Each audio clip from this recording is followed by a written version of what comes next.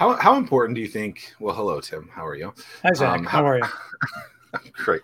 How important do you think like consistency in a brand is? We were just talking about how we always kind of wear like very similar clothes. Usually, you're wearing like a Tesla or the I go SpaceX SpaceX, shirt. man. I feel like that's my part. That I have to support them.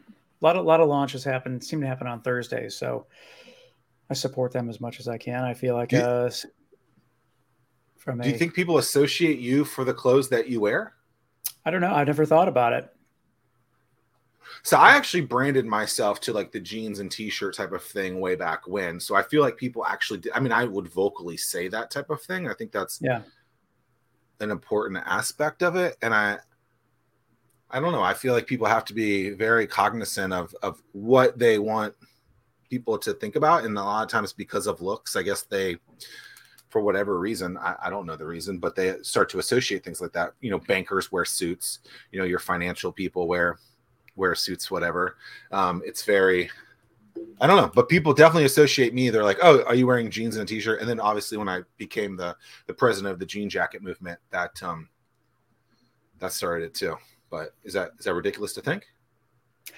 No, I mean it's yeah. I just never really stopped to pay attention or to even think about what someone may think about me. I guess I'm just always going forward, and I don't know. I suppose some people have thought that I've worked for Tesla just in the sense that I've wear so much of their apparel, but. Hmm. But to transition this crazy conversation to a very important one, I think it's, you know, the brands that we associate ourselves with are incredibly important. And like you said, Tim, maybe a lot of people don't think of it that kind of way. So we are delighted to not have to spell out today's guest company name because, well, that would be like Mississippi. It would just be way too hard. Allison, how are you? Hey guys, I'm good. I know I picked a difficult name, but there's No, there's Scroobius. meaning behind it. It's Scroobius. Did I get it right? Scroobius, you got it. I'm done. I'm leaving. You guys have a wonderful day. I have nothing else to achieve today. See, the cool thing though, you'll remember it.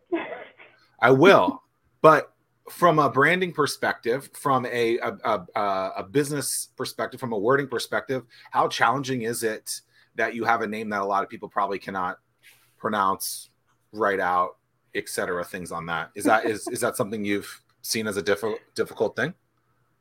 You know, it can be challenging, and I know it can make people feel a little uneasy when they don't know how to pronounce it, but it ends up being a pretty net positive because I get asked, where does the name come from? And as a mission-driven founder, there is meaning behind the name, and I get to tell that story, and then people remember it because it is so different, and it makes you smile, and that's a lot of our brand is making people feel good and infusing humor. So it works for our brand. A good icebreaker. Yeah, for sure. Yeah, with that, did you buy any various spellings for your for the URLs, or are you just banking on the fact everyone's going to get it right the first time? No, oh my gosh. I mean, are you really an entrepreneur if you don't own like 10 different domains? I'm probably on the low side of domain. No, I've got a bunch of them because it is misspelled. It actually comes from a poem. There's a published poem called The Scroobius Pip. But there is also, funnily enough, a rapper named The Scroobius Pip who spells it incorrectly, but spells it the way that most people would think to spell it. So he has that domain. But the other cool thing is a lot of people think it stands for Screw Bias. Scroobius, Screw Bias. And we're all about promoting diversity. So it works in that way too. Do you like the rapper's music? I mean, could he, you know, create the jingle for you or she? Like, is there an opportunity there for DJ Scroobius to come on out to Team Scroobius? Like, is that what we're about to see? You know, I never thought about reaching out to him, but maybe I'll give his music a listen and see. There you go. Very good. Sounds like a solid plan for an offsite. There you go. So one thing that's interesting about the world that you live in and create a business about is I think most people maybe just generally think that this is a thing that happens, but then when you actually read the number of 2% of 2% of VC backed only 2% of, I'm gonna screw up the stat, but only 2% of VC backed businesses are females and minorities. It's something like that. And then when you hear that, you're like, wow, that's pretty insane. Like, where does that data come from? Like it just, it almost seems like it's not believable. It's so low. But it is. It's, I mean, that's the truth. Yeah, it's devastatingly low. So it's 2% of VC dollars go to women founders. And it's only, talk about low, it's 0.67% of VC dollars go to Black women. So if you're a woman of color, it is almost statistically impossible for you to get VC funding. And when you have that kind of data, which is well established and many times published, you can Google it and find lots of sources for this, it is, a systemic issue. It is not at all the case, and it would be, not even mathematically sound to think that only 2% of women are investable or creating investable companies. So it's an indication that there is a system problem, and that's, where there's a big opportunity to change or come up with innovations that direct capital from different sources and in different ways to address that issue, which indicates an enormous opportunity, right? That's the other way to look at it, is all of those people who are not getting VC funding have unbelievably strong ideas and execution leadership to create wealth for those who will put capital toward them. What do you think the reason is behind that lopsided number? Is it just people fund, or people run in the same circles and they fund people that look like them, that they don't do it with purpose in terms of highlighting diversity? I'm just curious what your take is. So it's a multifaceted question, right? There is a lot that goes into that number, and there are a lot of systemic bias issues that lead to who ends up in positions of power. So, you can look at almost any business or technology aspect, and women are not represented and people of color are not represented in equal distribution to those who would be traditionally in those roles, which is due to, generations of systemic bias. But in terms of venture funding, I think it's still 98%. I could be wrong on that statistic, but it's in the 90s% of check writers and partners at venture funds are white men. And there is a very strong psychological principle called in-group bias, where you tend to see people who are more like you as more competent.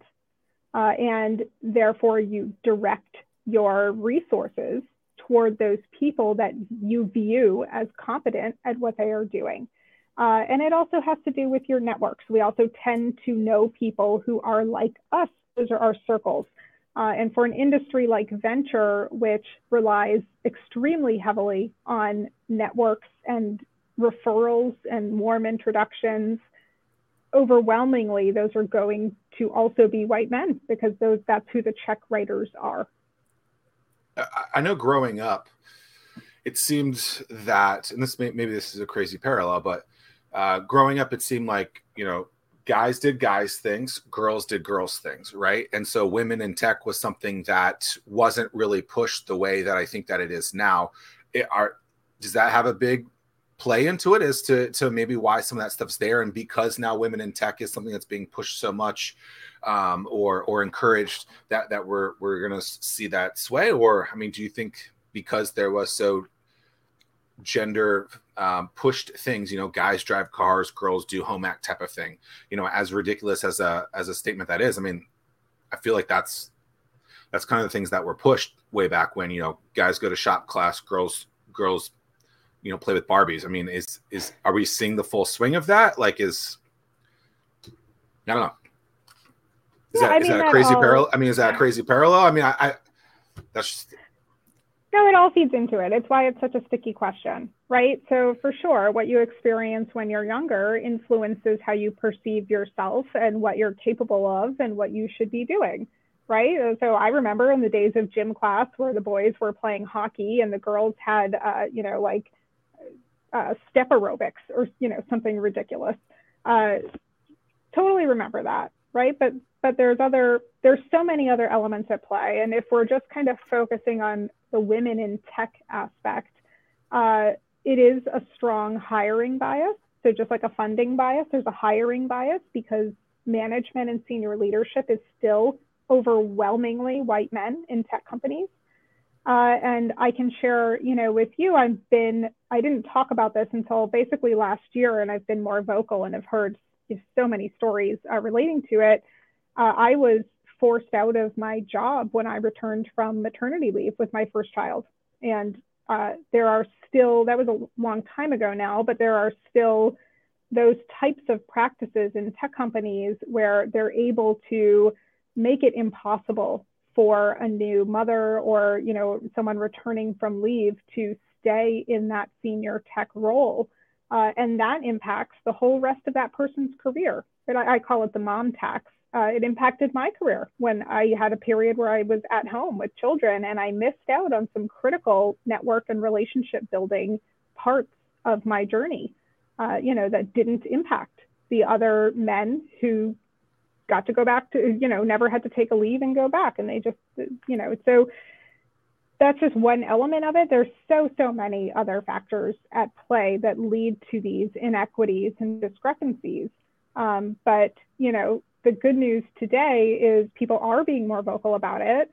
There are easier ways to create impactful technology platforms to address some of these inequities. And in terms of, just getting back to kind of startups and entrepreneurship, a lot of women and moms in particular are turning to entrepreneurship, and they're able to capitalize their companies from sources other than venture. So we're seeing a big push for capital coming from different places, which is very, encouraging. What do you mean capital from different places? So angel investors are very quickly growing. That's just individuals who are funding companies, right? I became an angel investor this year, and that's not venture. It's very different from a fund that has got it. Limited partners behind it and, bureaucracy and all those things. So angel investors are becoming a much bigger open source of capital. And then crowdfunding has also exploded just in the past few years, really. We've seen increased or easier regulations for people to be able to fund through a crowdfunding portal. And that's also been providing capital to startups that would otherwise struggle to raise from venture. Yeah, I agree with that. Just in the sense of if you look at the traditional VC vehicles that are out there or organizations, it just seems like so many of these quote unquote older white guys, I mean, they're just up in their office, and it takes several meetings to even meet with any of these decision makers. So like the researchers or the associates that are fielding these companies and sourcing these companies, I mean, it just the time that it takes to reach to a decision maker, they're just so out of touch with everything that happens that it's really, really difficult for anyone to surface through, let alone if you are female or of color. So these individual investors and angels, I mean, I learned real early not to discount anybody or their ability to execute on an idea, let alone one that they're very passionate about, a passionate problem that they're solving. So I certainly agree that the individual angel aspect is something that's going to move the playing field forward. Yeah, no, it's enormous. I mean, people don't realize there are more than 4 million actively investing angels just in the US. And that's an undercount because many angels, you don't know that they're angel investing. It's not public information. And people don't really, it could be your doctor, it could be your coworker. You don't know who's angel investing. And they're able to see opportunities that VCs don't see for, whatever reason, whether it's bias or whether it's the way their fund is structured and, how they're building a portfolio. And they are a much more approachable source of capital. The issue now, and this is part of what we're doing at Scroobius, is how do you try to condense this fragmented market? Because, right, it's millions of just people, of individuals. So how can we leverage data and a platform that scales to help angels find these opportunities that they want to put their money behind? And how do we help them find other angels that they may not know, that are not in their region or not in their social groups, who are very aligned with them, so they can pool their money, their capital, to get more into the hands of these startups? I'm curious. So we've set the stage. I'm curious, what happened, or how did you come up with wanting to start Scroobius? What's some of the background? Let's just start with the background, and then we can jump forward in terms of what the response was once you started. Yeah, I can tell you the origin story for the company. So I founded Scroobius 2 years ago, literally right before COVID showed up, like the worst time to incorporate a company. But before Scroobius, I had launched and co-run a medical device startup that was spun out of MIT. Here I'm in Boston, where I did our fundraising. So we raised almost $10 million over the course of 5 years, and then that company was acquired. But for me, what was very defining about the experience was the gender bias that I went through in the fundraising process. And I'm quite used to gender bias. We already talked about how I, was even forced out of a tech operator role, and that I'm used to that. But in the fundraising process, it was so much more overt. I was not prepared for it. And I spent a long time researching the space of fundraising and pitching itself to understand if my experience was typical or not. And that's when you very quickly find those devastating numbers about who gets funding. So for me, coming from tech as my background in market research and consumer behavior, and having gone through firsthand being a female founder fundraising, I knew that there was this great need and opportunity to create a tech innovation, a data-driven innovation to address this issue.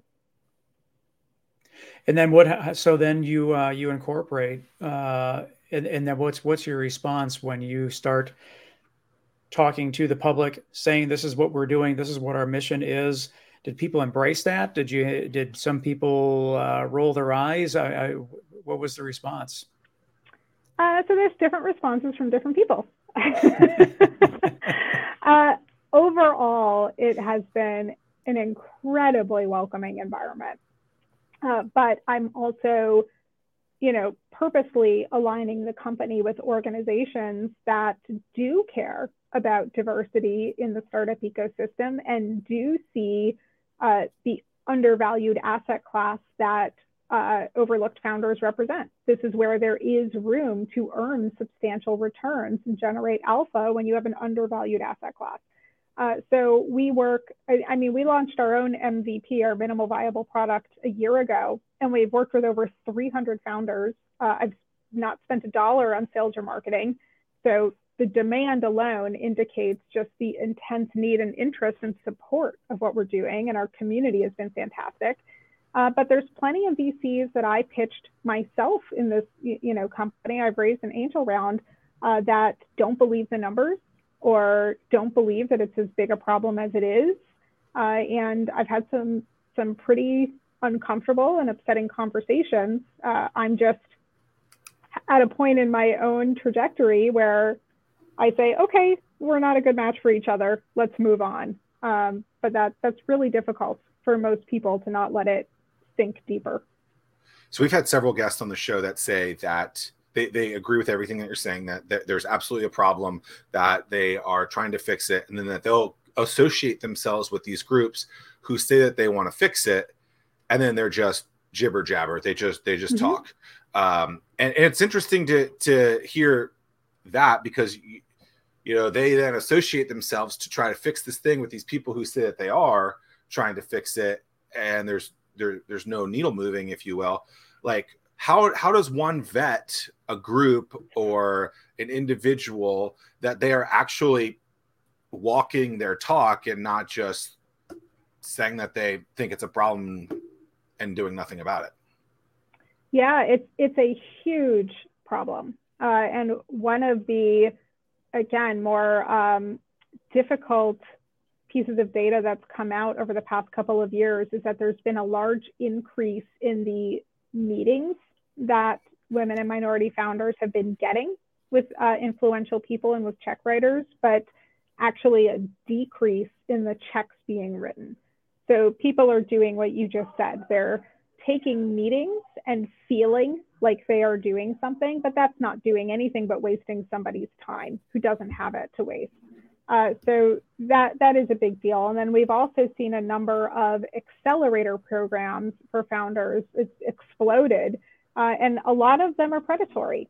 And they're not, it's in that same vein of espousing, supporting these principles of these founders, but not actually doing it. So, my guidance for how do you know. So just checking off a box, basically saying, hey, we are diverse, but just to be diverse and not doing anything from it. Right. And not putting real dollars or real time or real effort behind it. It's, that's not helpful. That's not what people need. And these other folks, then feel good about themselves. They're like, oh, well, I took a meeting with, 4 Black founders today. Like, great. Did you invest in any of them?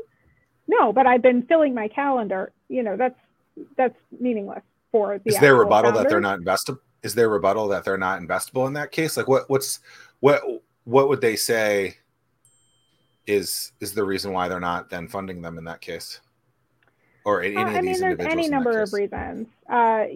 For investors, particularly fund managers, so people that work at an institutional fund, they are not incentivized to share the true reason for passing on a deal. And some of it, not all of it, is bad natured. Some of it is that investors may want to engage when the startup is at a later stage and they don't want to burn any bridges. They want to be able to stay in the game. So they'll usually say, oh, it's just too early, or some other kind of very vague reason. You don't often get the real reason why somebody passed. And a lot of the time it is team or team experience, where they'll say, oh, well, this, these team members haven't worked together in the past before and it's too risky, or this team member doesn't have enough management experience and it's too risky. But the issue with that is it's not actually seeing the potential of execution of the company, and it's perpetuating this cycle of bias because women and minorities are less likely to have been given those experiences to begin with. So the pool of people who meet this, narrow criteria, it just shrinks along with it, and you end up with this more homogenous group that you deem as more investable based on that criteria. I would love to know on your end, do you track this data in terms of, with all that you're working with, you said 300 founders already. It would be awesome if you track the data in terms of, we've pitched these are the companies that we've pitched to, these are the excuses, these are the ones that actually funded, and then have your own list of these companies or these individuals have been the most diverse in terms of funding the companies that we work with. Do you do that at all? So I plan to. My job is very meta because I work with startups all day long, but also I am a startup. And, right. We just released our own V1, our first custom platform, like a couple months ago. So working toward that. But yeah, a lot of what we are going to do, what of the data that's going into this, is to lend transparency. So I'm particularly focused on angel investors. I don't think that, kind of fixing VC is going to get more checks to the founders that we work with. I think that angel investors is a better source of capital for it, or crowdfunding portals as well. And we're building in data that will show both the founder and the investor for themselves what type of material they're engaging with so that they can get a sense and see with more clarity if they are biased towards certain demographics or segments versus the average user on the platform. What have you found in terms of the with the people that you've worked with? Have you identified anything that as a strength or an opportunity to strengthen founders that they've been missing? Terribly worded question, but I'm just curious, like what you have found. I mean, because like, does that make sense? Let me ask the question differently. Yeah. So Tim and I have worked with probably 5,000, 10,000, 20,000, no joke, companies over the last decade, right? A lot of times you can tell when one is going to be successful or not just by having a conversation with them, right? My guess is you potentially have seen this as well in many of the companies.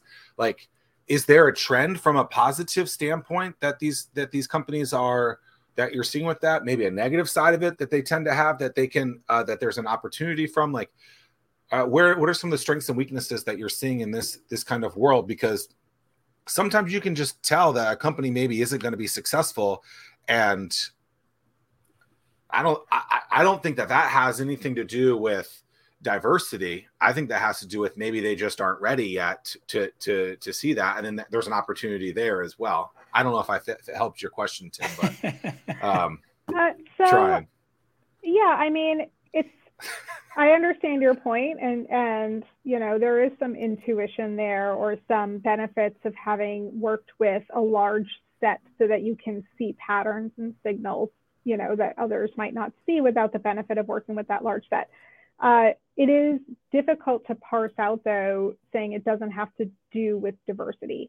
And, you know, again, a lot of the times this isn't ill or bad will, it's just a lack of transparency into your own systems or ways that the signals that you're pulling out to make these evaluations. So, you know, a prime example in fundraising, because that's the world that I play in, is for groups who have been traditionally blocked from entering investor networks. They don't know how to understand what investors are thinking. And they don't get the benefit of seeing other founders interact with them to pick up on the signals that the investors are responding to, because they're blocked, they can't get in. So to then judge that group in the same way you would judge founders who have had access to those networks, it's not a level playing field, right? You can't look at the same signals. It's not the right measure of potential or of capability of execution. So, you know, it's easy to say, oh, well, it doesn't matter if I had two founders come in and they both were super strong, you know, like I wouldn't even care what their gender was. Fine, but it's ignoring the experience that one has had in understanding how you think, and the lack of experience from the other in understanding how you think. So our, you know, platform, the content that we provide for how you pitch, a lot of it is focused on helping founders understand how investors think, because you can't present compelling material if you don't understand what their mindset is. Yeah, and I guess I knew the answer that I wanted to hear, which was that was what I was hoping to hear, is just that people just haven't been exposed to the opportunity. You know, that it's not a matter of if they're qualified or not qualified. It's just they either just don't know how, or they've not been shown the way to get the exposure that they need. Yeah, it's just what advice do you give the founders that you're working with, and what advice would you give to the people that are listening to this show in terms of what's the best way to start capturing the attention of those funding sources? There's lots of advice. Sure. You know, I'll start with a couple. And, one, I'm just going to reiterate the importance of understanding the other person's mindset and what they're looking for. So, for investors, whether it's a VC or whether it's an angel, the lens that investors look at pitches through is one of de-risking. And this is not intuitive to founders. They're starting with a negative view, really, where they're trying to take risk away that what you're doing is going to work. So everything you're pitching should be meant to take away risk for the investor versus these big, sometimes you'll see these big grandiose, like, we're the best, we're going to change the world, these huge statements. But that's not taking risk away that the thing you're going to do is going to work. Because the investors, like you both, right, you've seen thousands, you've worked with thousands of entrepreneurs and companies. Well, investors have seen thousands of pitches, right? They get info all the time. They see hundreds a week. So they do have that other view, and you're in that context, and they're constantly trying to say, what's the least risky that I'll make a return on my money? And so that's just a really important thing for founders to understand when they're talking to investors. They don't want to hear you're big, I'm going to change the world. They want to hear that you have a real viable company. Yeah, and I think that the other thing that's not taking place is that there's nobody that educates the angel investors in terms of how to be one. So it's like they're naturally wired to only all right, does it meet this criteria? Check. Okay, they're investable. Whereas, there should be some sort of education process in terms of this is where, this is the way that you need to think. Like, to be an angel investor, you have to have the mindset of, what if this does work? What if this does change the world? What if, and then, that's what you're betting on. Is there any educational components out there to help educate angel investors? Yeah, that's the huge other side, right? It's really a marketplace. You've got the founders who need capital to create these opportunities that will better the world. And then you have the investors who are the check writers, and they can't exist without the other. And there is a real education gap on the angel side as well about how you even get started.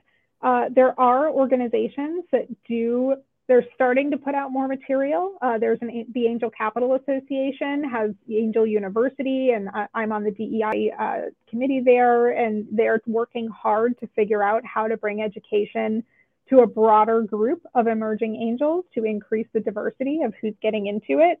And there's some other programs coming out. Some venture funds actually have started their own angel groups that go with the education there. I'm part of one.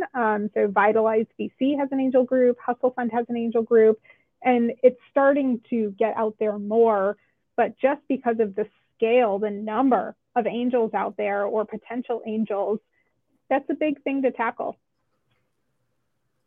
Have you, now that the markets are kind of resetting and there's not as much capital out there, have you experienced anything on your side in terms of now it's even more difficult to raise capital, or if you've not seen that yet? So it's an interesting question, because I really focus on founders who traditionally have had a very challenging time raising capital always. This whole it's downturning and, it's going to be such a difficult raise environment. Well, for us, it's always been a difficult raise environment. We're always being very capital efficient. This is kind of like normal operations for women and minority founders. So in that sense, yes, there's less dollars being put out into the market right now than there have been in a while. It's a more conservative investing environment. But primarily for funds, for VCs, angel activity is still very strong. And I have not seen a decrease in the angel activity, but it's also one that's very hard to measure because so much of it is not public data.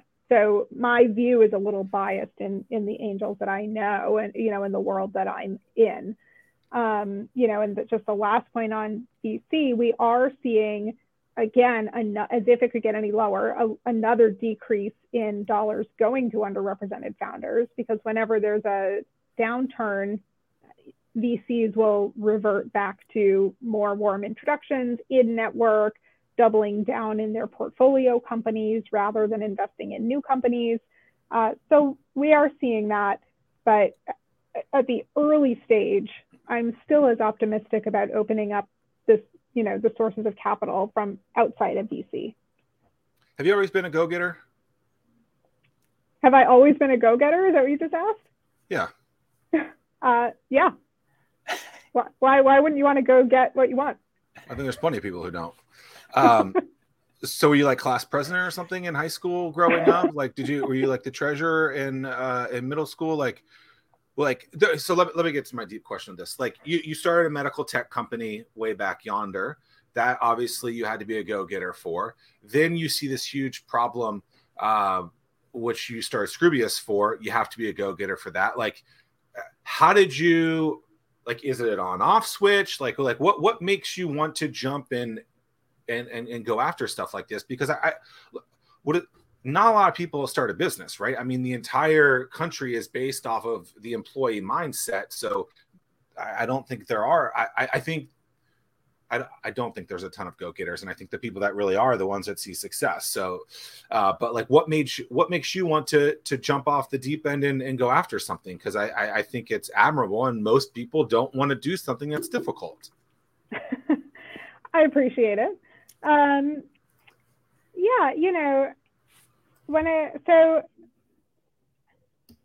I think if you are a founder or a person who can see room to do something that will help others. So if you really care about impact and mission and wanting to make the world a little bit of a better place in whatever way that you can, you have a more natural inclination to do more entrepreneurial things.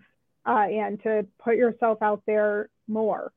And particularly if you are a person who has experienced a type of inequity, you're even more so wanting to do something to make that a more equitable and enjoyable experience. So, you know, my entry into entrepreneurship did come after that period of time where I was driven out of the workforce when I had a child. And so, you know, I am now immediately passionate about how it allowed me to re-enter the workforce in a sustainable way that then became very powerful and impacted the rest of my career trajectory. So, you know, I think my answer to that is just that, is some people have feel more fulfilled than others in seeing a type of injustice or a type of opportunity where they can actually do something about it, and needing to do it. I can't see that and not try to do something. How do you teach that understanding? How do you educate? How do you have one child now? I have two children. Two. So how do you teach that mindset? How do you teach that lifestyle? How do you teach that grind to go after something like that to your kids without necessarily teaching them, you know, start a business right now? Like, are there things that you can do to encourage them to get through kind of the gritty times and to go after something that you want? I mean, part of it is just continuing to work, right? Is seeing, nothing teaches someone better than learning by example or seeing people in your life who are doing those things. Yeah. You know, it's hard as a child, like your brain doesn't fully develop till you're 25, right? So like you're constantly learning. I'm 38. I don't think it has yet. I mean, I don't know you that well, but just biologically, right? You're constantly coming into yourself until you're 25 years old. And then obviously you keep learning after, but it was very important for me, having gone through that, you know, truly identity crisis where I was home with babies and I had already had an educational and professional career. I'd already gotten my MBA, to sit there and say, what am I going to do? Because I don't know that I can just be an employee somewhere after this, what I just went through. I was very successful in that role and, wasn't allowed to stay in it. What happens? So, for me, for my children, I want them to see that their mother is following what she wants to do and what she is passionate about. And then she is helping other people in the way, right? Like I'm living it. I'm doing the things that I'm talking about. That is the strongest way to teach that.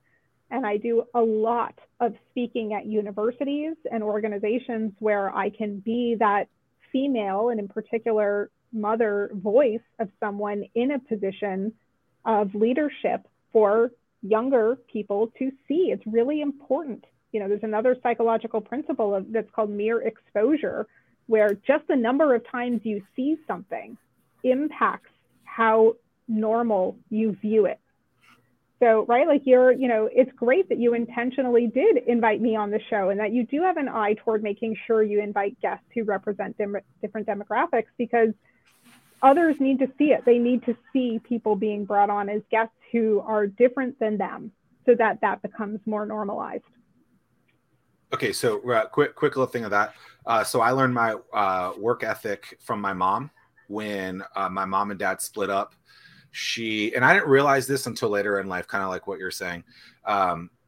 But she would work her normal job, and she had like 2 part-time jobs to keep her other 2 kids. So there's 3 of us to keep us afloat. And I mean, she was working basically 18, 19 hours a day to make it so that we would still be able to have, somewhat of a normal life, if you will. And so like, I look at that, I'm like, damn, like that's crazy that this lady did this for me. Like I need, like, that's like true love, it's like, it's a nice thing. And, obviously I've thanked her about that since, and it's just like, it's crazy to think that, but you do kind of learn that work ethic from something like that. Another thing that's crazy, just from the guy to either the left or right of me and Tim, is that he's run every single day for like 7-8 years, at least 2 miles. Every single day, 2 miles. He started this streak. And about 4.5 years ago, I decided that I was going to do something very similar. And I use that in quotation marks because I have not run every single day from there. But I was going to work out or do something physical every single day. And I have for 4.5 straight years. And that's because I had seen him do it for 4 or 5 years before that. Yeah. It started that mirroring effect, or you see that enough, and you're like, oh, maybe I can do that type of thing. And I do think that probably has something to do with the thing where they say, surround yourself by the 5 people in your life is how well your life will be, or whatever that saying is, like you are the average. Yeah. Average of the 5 people around your life. Like, so if you surround yourself with a bunch of donkeys, your life is probably going to be, a donkey life. But if you you might be an ass. Bunch of people, might be an ass. I didn't want to say it, but fill yourself with donkeys, you're going to be an ass. If you surround yourself with a bunch of people who are go-getters and are doing things that seem unbelievable, you might start to be doing some unbelievable things yourself. So yeah, exactly. And you have to see people that look like you doing those things to feel that. Right. The other side of it is, if you only see people who don't look like you doing those things or around you, you think you can't. So it's both surrounding yourself with that type of person, but also making sure that there's people in there who look like you do. So, and I'm referencing obviously people who tend to be in circles where there aren't others who are, underrepresented.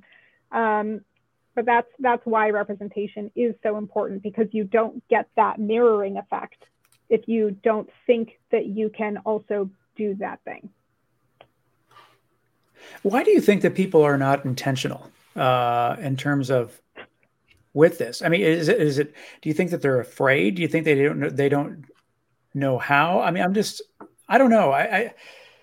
I've learned a lot during this episode, just because in my head, I just feel like everybody should think the way that I think. And I never discount anybody. I accept everyone for who they are. We're very intentional on the show to make sure that we have a very diverse set of guests. Why do you think that people are not deliberate, with the way they do things? I mean, isn't it like you're the king of like loaded questions? Give him a hat. Give this kid a crown. Come on. But no, I mean, because I don't feel like I can answer that question because, I would like to hear it from you so that we can, help amplify your voice in the sense of, hey, it's okay to be deliberate saying we want to have a boot camp with all female founders. That's totally cool. That's legit. I mean, so it's just like, why aren't people doing that? I don't understand. I mean, again, it's not always ill will, right? It's not always purposeful that you're not including representation of others. Some of it is subconscious. So like there's some great research and work done by someone named Dana Kahns about promotion versus prevention questions. So she studied a ton of pitch meetings and evaluated the type of questions that investors would give to women versus the questions they would give to men, and found that there was a significant difference statistically that men were asked promotion questions like the upside, how big could this growth be, how strong could your sales be, and women were asked prevention questions, like, well, how can you ensure that this won't happen, or kind of the downside. The investors were not purposely doing that, right? It was subconscious, but it happened, and it influences how that founder is perceived and whether they are asked to continue on in the diligence process. So there are a lot of psychological factors at play in perpetuating bias and not being intentional where it is not, again, purposeful that someone's doing that.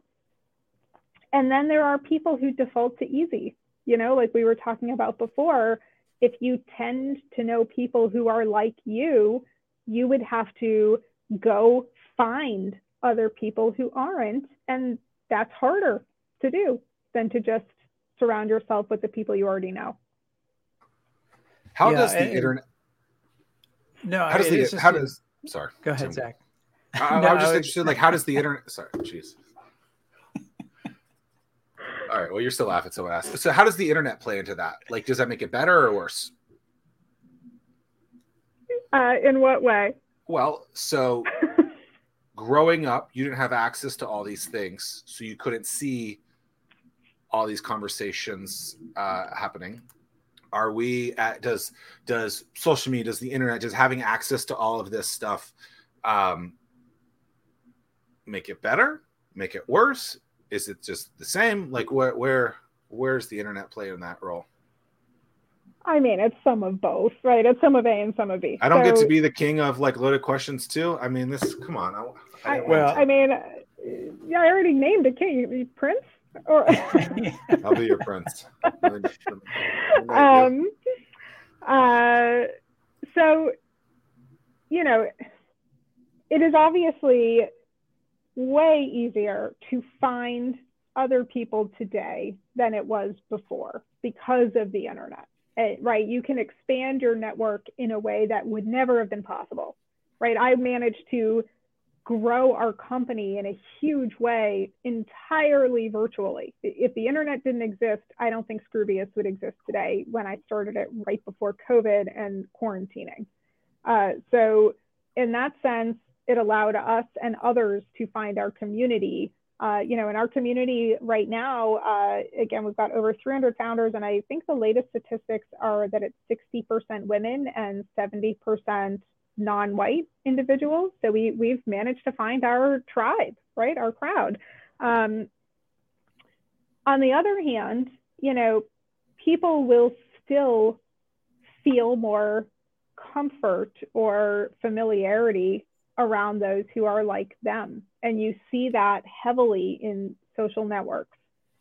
So you still have to be intentional. Just because it's easier to find someone on the internet, where that wasn't an option before, you still have to intentionally find those people. And not everyone has the proclivity to do that. Yeah, the point that I was making was the fact that people, they're called blind spots for a reason. And people have these blind spots just as you said, people aren't necessarily purposefully acting the way that they're acting, but it's just, I want to help identify those blind spots that people may have so that they can self-reflect and say, oh, wow, that's maybe that's totally me. So not trying to set you up with loaded questions, but just really trying to shake some of the blind spots out of people so they can self-identify so that they can make the change and take action for themselves, because it has to be intentional.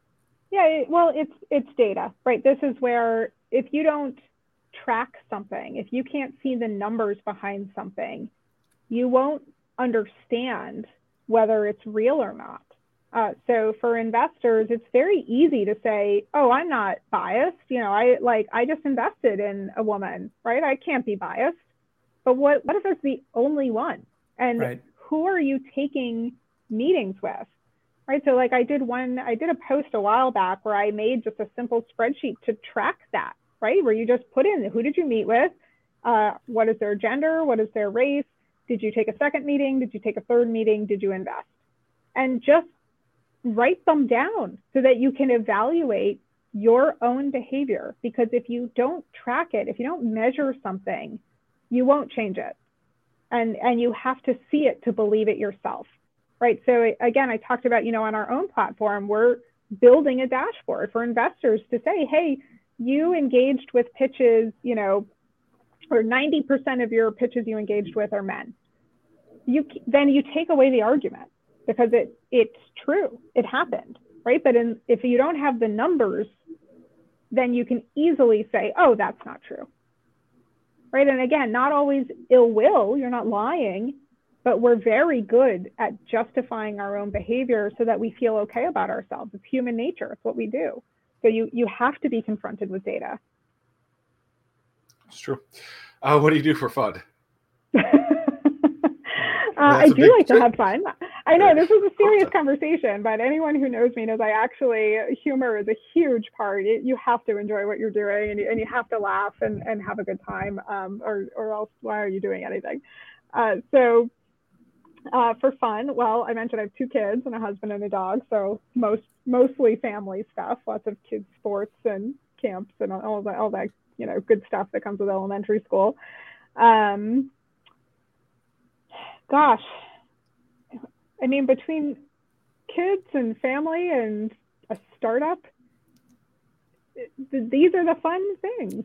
Right. I always find that's probably the most difficult question that anybody asks me when what do I do for fun? That's just like, I don't know. Life is pretty fun. I'm doing this. If I wasn't doing the stuff I'm doing, I wouldn't be doing it, because then it's not fun. So you could say you drive your Tesla. Well, that's fun, sure, but like, I don't know what answer people are expecting me to say. I mean, it's just like, I don't know. But life is fun. You got to have fun in life. Are you born and raised from Boston? Yeah, I am. We're a Boston group. What is it about Boston that is just so magical? Because that's a city that I will never move to, but I would always want to move to, type of thing, right? I don't want to be I don't mind the cold, but I don't want to be that cold, type of thing. But that city, they seem to love I'm a big sports fan. They seem to love their sports. That's a big thing. Obviously, the Celtics just lost, which sucks. Thanks for bringing that up. Thank you. You're welcome. But it just seems like a place where people love sports, and it's so not every city is like that, right? People love the Boston area, the New England area for sports, and it's just, I don't know, there's something magical about that. What is it about Boston, when you're talking to people, that just makes you love it? So it's funny. It is true. Boston is pretty unique, and there are some very not good parts about Boston, especially as it relates to diversity. We do not have a proud history there, or present a lot of the time. But it's interesting. I think that Boston itself has gone through so many challenges and overcome, the people of Boston, so many obstacles dating back to the founding days of our country, that we feel a bigger sense of cohesion and we don't take good things for granted, right? So like even the weather, it is a beautiful day here in Boston. It's 80 degrees. It's not humid. Everyone that lives here is outside and love it. And in like the best mood ever, right? Like no one appreciates a good weather day like someone in Boston. And you don't get that if you always have good weather days, right? You have to go through the bad ones to really appreciate when there's a good one. And I think just as a community, we pride ourselves in overcoming tough things and really enjoying the good things. Yeah. But I mean, how many bad days do you have to have a good one? How many bad days? I don't know the ratio. I haven't measured it. Maybe that's its own research experiment. But no, I just think, you know, any really strong community or geography tends to have a shared negative aspect as well. So you have that cohesion of the positive. And even right with sports, like we went through a pretty dark sport period and then it got awesome, right? And we all stuck through it. And so, you know, it just creates a tighter group. Have you ever been to Six Flags New England? As a child? No. Yes. One of my favorite roller coasters in the – I know that's a ridiculous question. So growing up, I used to ride roller coasters. Like I would travel the country and go to like different amusement parks. And so one of the ones was in Agawam, Massachusetts, which I think is like 30 minutes outside of Boston. And it's called Superman, or at least it used to be called Superman. And I rode that as a kid. And it was a really good one. Probably a top 5 roller coaster for me. There you go. Had to throw it out there. Thank you for sharing for all the roller coaster enthusiasts. That no one's listening. Just trying to promote tourism to Boston. Boston is a special place. Yeah, I mean, it's also just there's so much history, you know, for anyone that like there's no deeper roots, you know, it's just such a special place in our country.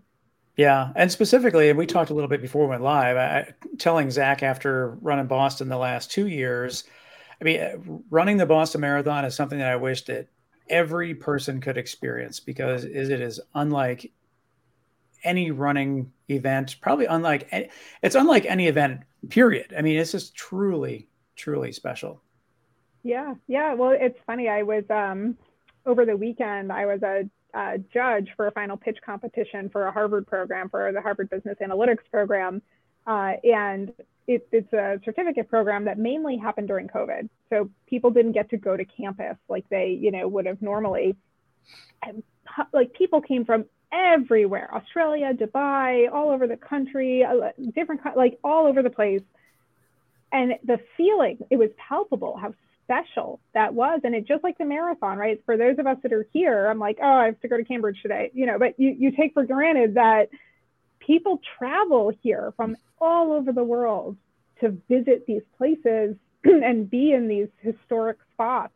And it really is special. I dig that. Yeah, and as a Yankee fan, as a Bills fan, as someone from Buffalo, I mean, we're still going. Sports has been nothing but a dark time for us. We're waiting for our time. Well, you'll appreciate. I went to college in Syracuse, New York, which is just about it's like the more colder, grayer spot. Like if I could go somewhere that was heavier on winter and darkness, that's what I did. So is there anything we haven't talked about that you want to talk about? I don't know. I think I just want to, you know, we got into a pretty heavy conversation, which, you know, is good. It was really important. But I also want to leave people with, you know, being an entrepreneur, while it's incredibly hard, is really exciting. Like there's no other thing. You create something in the world that didn't exist before. How cool is that? You know? And so, yes, like funding is an enormous challenge, especially for those who are underrepresented. It's challenging anyway, but especially for us. And you're going to go through so many ups and downs, and every day you're going to be like, oh, should I just get a real job, right? Should I be an employee and not do this anymore? But I don't want to discourage anyone from getting into it if you really have that passion, because it's unlike anything else, and it's just such an exciting thing to do and way to contribute to progress in our society in a path that you really can't do any other way. I just wanted to end it happy. Yeah, it was a great conversation, and it's one that needs to happen over and over and over and over again. I wish it wasn't such a long turn to get to where we need to be, but the more conversations like this, the better it's going to be, and the happier we'll all become. Yeah, keep doing it. Keep having lots of different people on. With that being said, if you are listening to the show and you want to be on the guest on the show, reach out to either Tim or myself or Allison, and she can bridge us hopefully together, and we'll make it happen. Thanks for listening. Download and subscribe. And Allison, thanks for your time. We will continue the conversation offline and maybe online again in the future. Thanks, Peace. Allison. Right. Thank you, guys. Thank you.